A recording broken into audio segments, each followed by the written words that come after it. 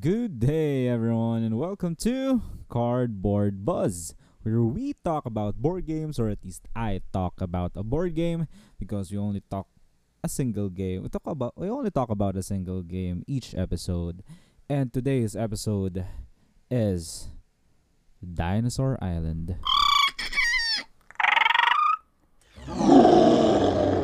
Cardboard Buzz. All right, so Dinosaur Island. Dinosaur Island is a 1 to 4 player game. Yes, 1 to 4 player game. You can play solo in this game. By Jonathan Gilmore and Brian Lewis, published by Pandasaurus Games. So, it was a big I think it's pretty big. There was a buzz around it 2 years ago, I think, on Kickstarter, and unfortunately, we wanted to back it back then, but shipping is expensive, and yeah, shipping isn't friendly here in where I live. So I'm from the Southeast Asia, by the way. I'm from the Philippines. Um, and no, I mean sometimes shipping is reasonable, but no, sometimes for big games like this, shipping can be expensive as well. But anyway, all of that aside, recently I had the chance to play this game a bunch of times already, since a couple of guys in my game group decided to get this to cop a copy of the retail version of Dinosaur Island, and to say the least, it isn't what I'm expecting it to be. I wasn't expecting to like it. Spoiler alert. But wow, this game, it's just good. Okay, so to tell you about the game, what is the game about? So, you are theme park managers, theme park owners, and on your theme park, you have dinosaurs in it. You get dinosaurs, and on your employ you have scientists, researchers, workers, specialists, all everyone under your employ, and you're using them, or you're telling them what to do, so that you would get visitors to your park, and then everyone will have a good time, and everyone will have fun. But of course, since you're raising dinosaurs, you're basically making dinosaurs on your own backyard. There's a threat as well. There's a threat that these dinosaurs will go berserk and just kill every visitor that you're going to have. So that means you would have to invest in security as well. But of course, nothing's easy. You would need to have money to actually upgrade your security.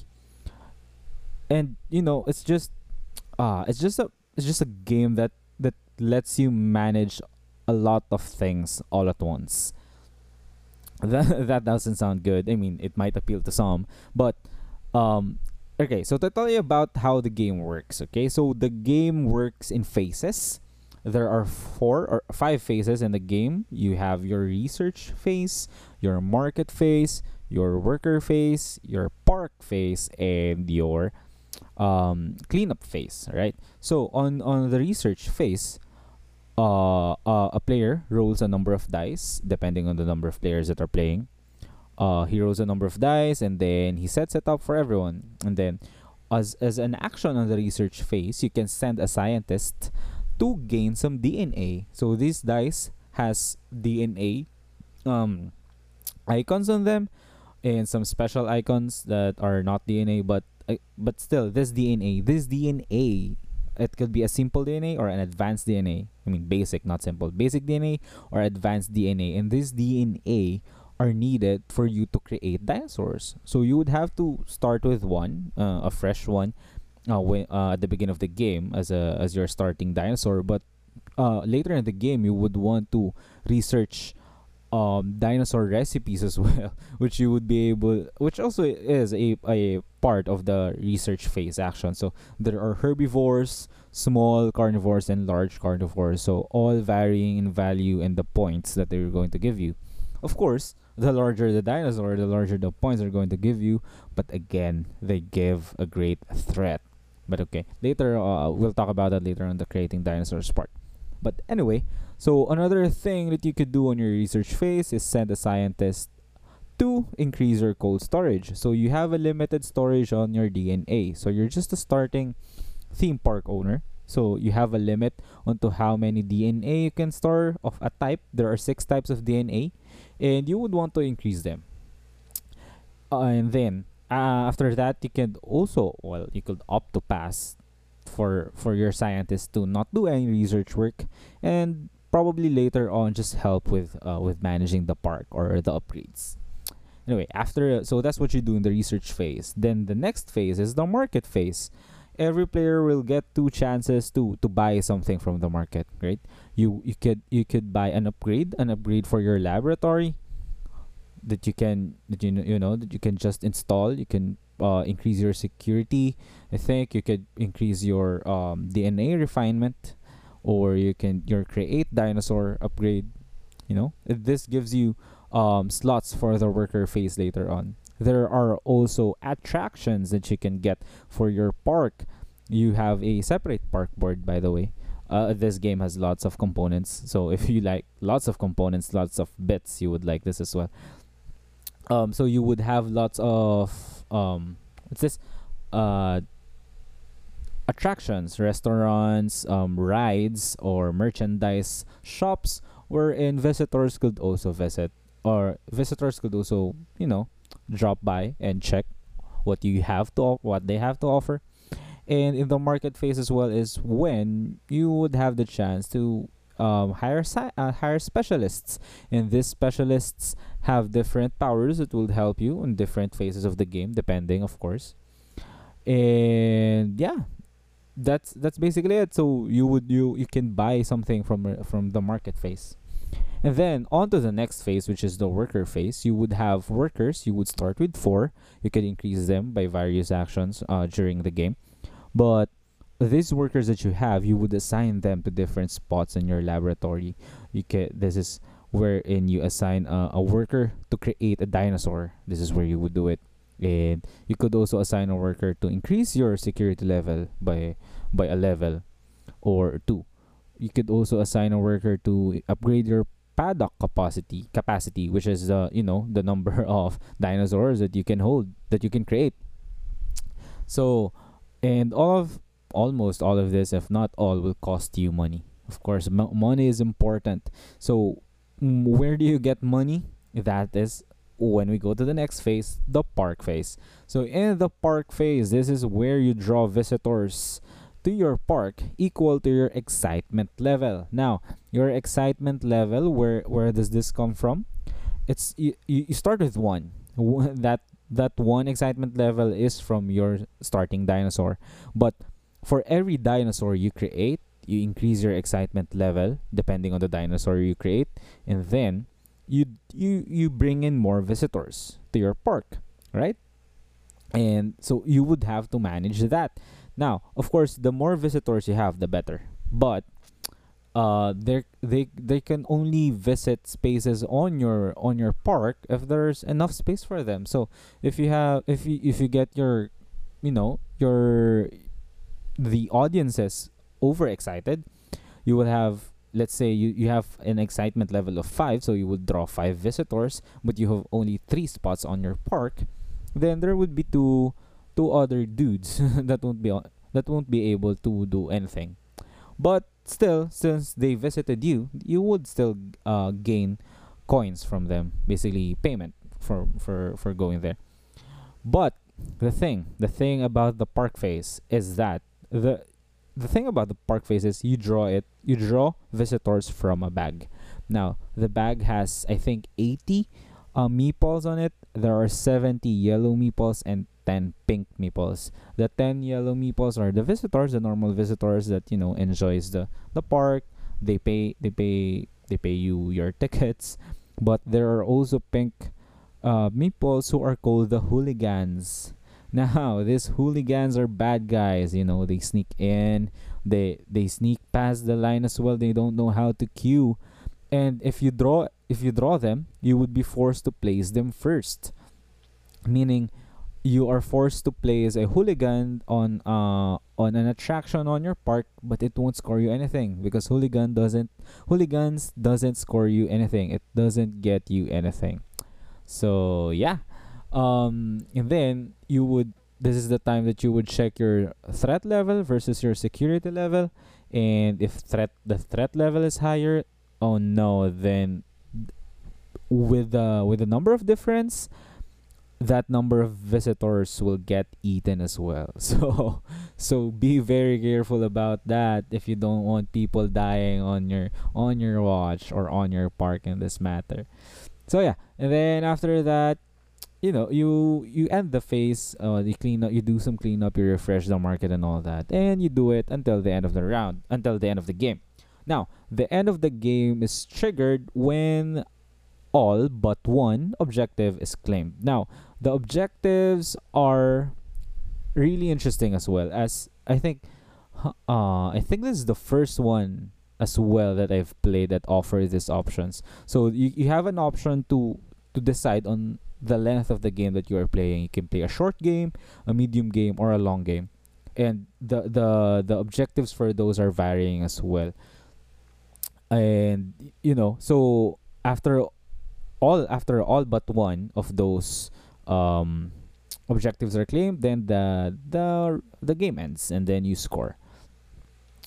And one other thing as well is the greatest thing the greatest thing I think for this game is the plot twists. So there are plot twists in this game. In each game that you play, you will draw two plot twists randomly from the deck of I think 15 to 20 cards, and those plot twists apply to this game only that you're playing. So there's a ton of replayability already just from there. You could be playing with five workers instead of four. Your game could be limited to hiring only one specialist instead of the limit three. So it already restricts you, or it limits you on the things that you can do. But each time you play it, it will be different. The objectives as well will be different. Some of the objectives will want you to create three dinosaurs on one round. It's not easy to do because you would have to collect DNA and create enough dinosaurs on a single round. There are also objectives wherein it would need you to have 15 DNA in your cold storage, or it would need you to have one of each attraction type on your park.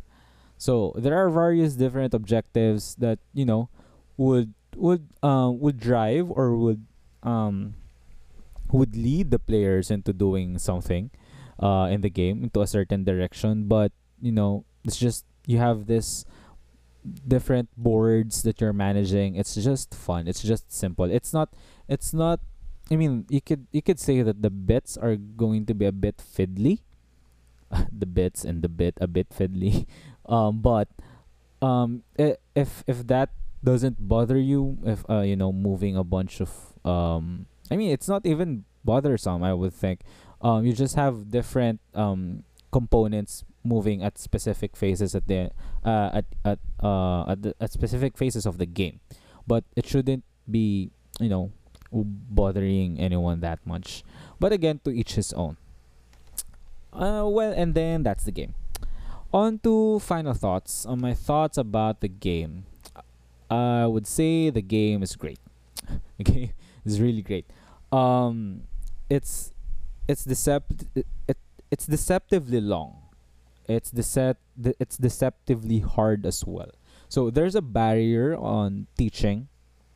It's kind of you would have to prepare if you're the teacher of the group. You would have to prepare ahead, of course, as as everyone almost should. You have to prepare ahead of game night.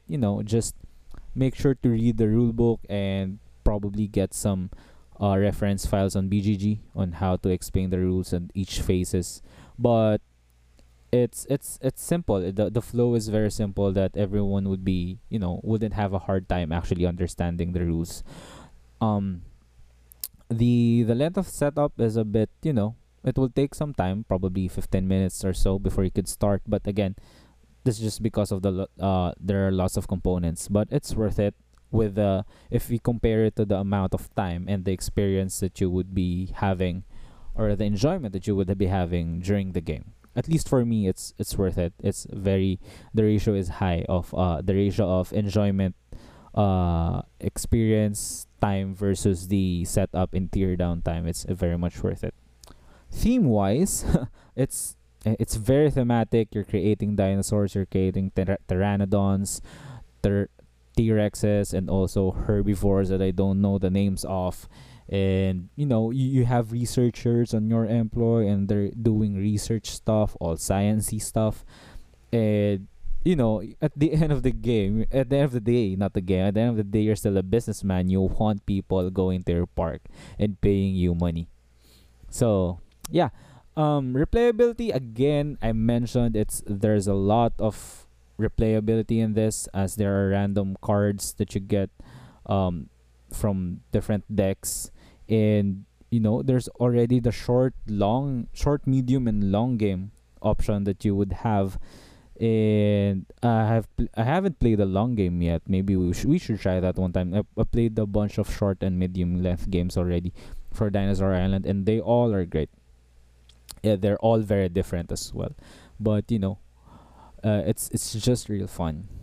And as for our recommendation, I think you might have expected this already, but Cardboard Buzz highly recommends you at least to try one game. If you don't want a copy of your own, yeah, because it's kind of expensive, I would recommend you to, if you have the chance, to at least try it once. And that's it for today. Thank you again for listening to this podcast. This is Ivan, and this is Cardboard Buzz. You have a good day.